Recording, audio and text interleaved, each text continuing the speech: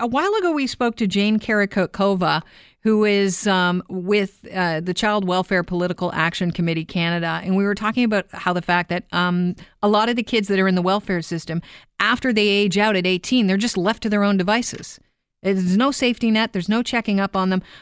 Apparently, the Child Welfare Political Action Committee Canada launched its advocacy activities at Queen's Park about 2 weeks ago to talk to the people that are in charge about making sure that the child protection system allows youth to succeed after care. Joining us now, Christine Bradley, advocate with lived experience. Welcome to the show, Chris. Thanks, Callie. Chris and I have been friends for a long time, and Chris is a very successful businesswoman. She's a successful mother, and I'm proud that I can call her a personal friend of mine. And I was shocked one day. We were at a dinner party, and that's how we first started bonding, is over our love of food. And you mentioned that you were in foster care, and I was blown away because I think most people think of kids that are in foster care later on as being, wow, maybe, your life is kind of left to your own devices, and maybe it doesn't look like someone who's successful, someone who's successful in business or, a parent. And, I was shocked and I was pleased, but that isn't always the normal reality, correct? Correct. And, Cal, I started talking about being a foster kid only a couple of years ago. We've known each other for a long time. It wasn't something I felt comfortable with because there's a stigma attached to it for sure. There is, yeah. Yeah. And, there's this perception, I think, that you've done something wrong if you're a foster kid.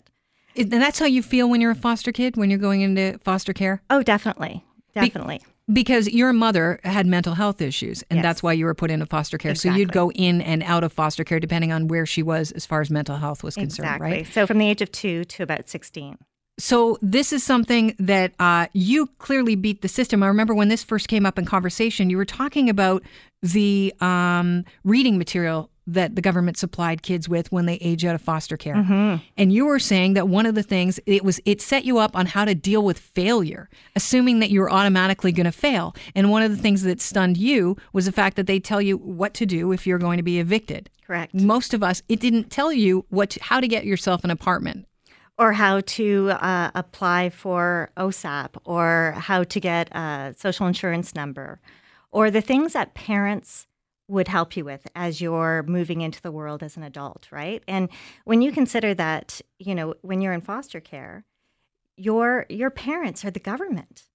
Right. And, they're giving us a binder that, basically it's called the Road to Success. Well, there's nothing that talks about success in it whatsoever. It really sets you up, or it has expectations that you are actually going to fail. It's about STDs and eviction notices and your rights under the Landlord-Tenant Act. It's not telling you how to buy a house or how to get a mortgage or any of the stuff that true parents would give you. And this is kind of what you're given as you're get out and become an adult in the world. These are your wings, and that's all you get. So the goal of the group now, the Child Welfare PAC that you guys have set up, it's not for profit, and it advocates for a progressive child welfare system by providing real life expertise and informed research. What is your, in layman's term, if you were to tell me what you people are really advocating for, how would you summarize it? So really what we want to see is evidence-based research so that we have a measuring stick. So when policies are put into practice, that we know that they actually work, that the outcomes are exactly what was intended. So, for example, a couple of weeks ago, there was it was announced that the government is going to pay for transportation for kids in care to attend their schools. This is great. Now, what that means is every time you go into a different foster care, you change school districts or schools. That can be devastating for a kid. Setback is huge. You're set back 4 to 6 months. Wow. So this seems like a good move, but it sounds great. But how are we measuring it, Kelly? We want to know a start date and a finish date of the measurement, and we want to know what the expectations are.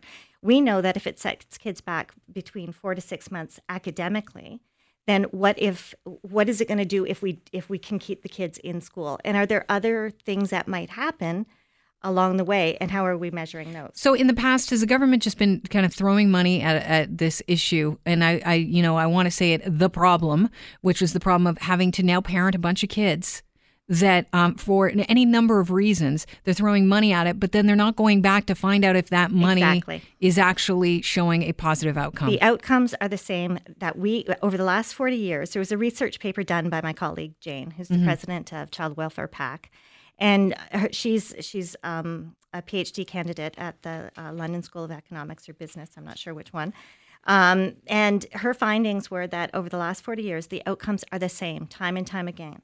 High levels of poverty, homelessness, early parenthood, low academic achievement, involvement with the criminal justice system, poor mental and physical health. So you're taking these kids out of a situation that's terrible and setting them up for a situation that... I think the intention is always good. Kids are removed from their homes because of, neglect or abuse.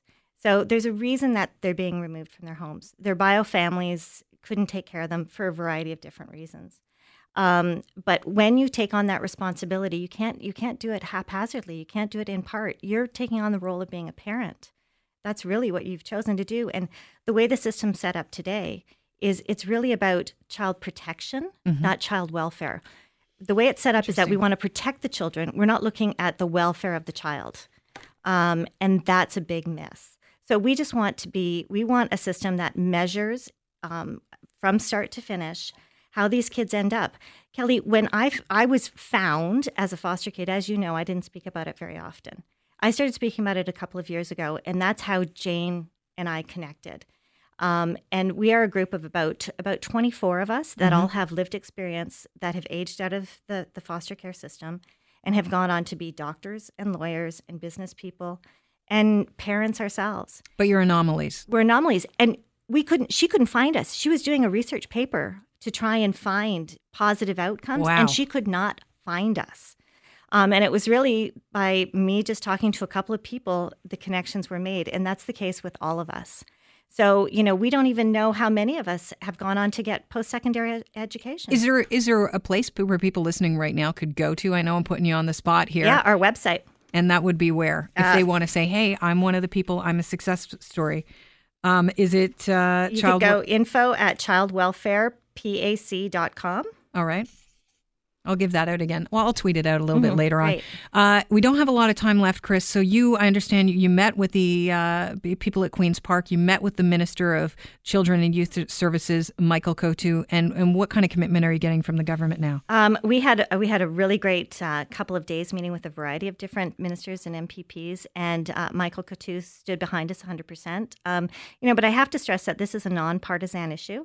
And this isn't about a 4-year term. This is about lives. It's ongoing, and we need to make sure that all parties, whatever stripes, are committed to making sure that we have the right kind of research and we get the outcomes we're looking for. It's about accountability with taxpayers' money as well. It is. If you're wondering where you fit into this and you're like, well, that's fine. I wasn't in the welfare system. I don't have a kid that's going to be in the welfare system. Right. It's about your money. You're paying taxes. You're funding it. Yes. And so you want to make sure that money goes to successful individuals. Exactly. Healthy individuals. And you're also funding, the negative outcomes.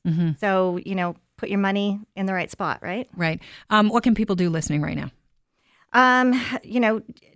Talk to your MPPs. Go onto our website. If you are a child or a former foster child who's aged out, we'd love to hear from you. All right, Chris. Well, listen, I wish you the best of luck, and it's a pleasure having you in.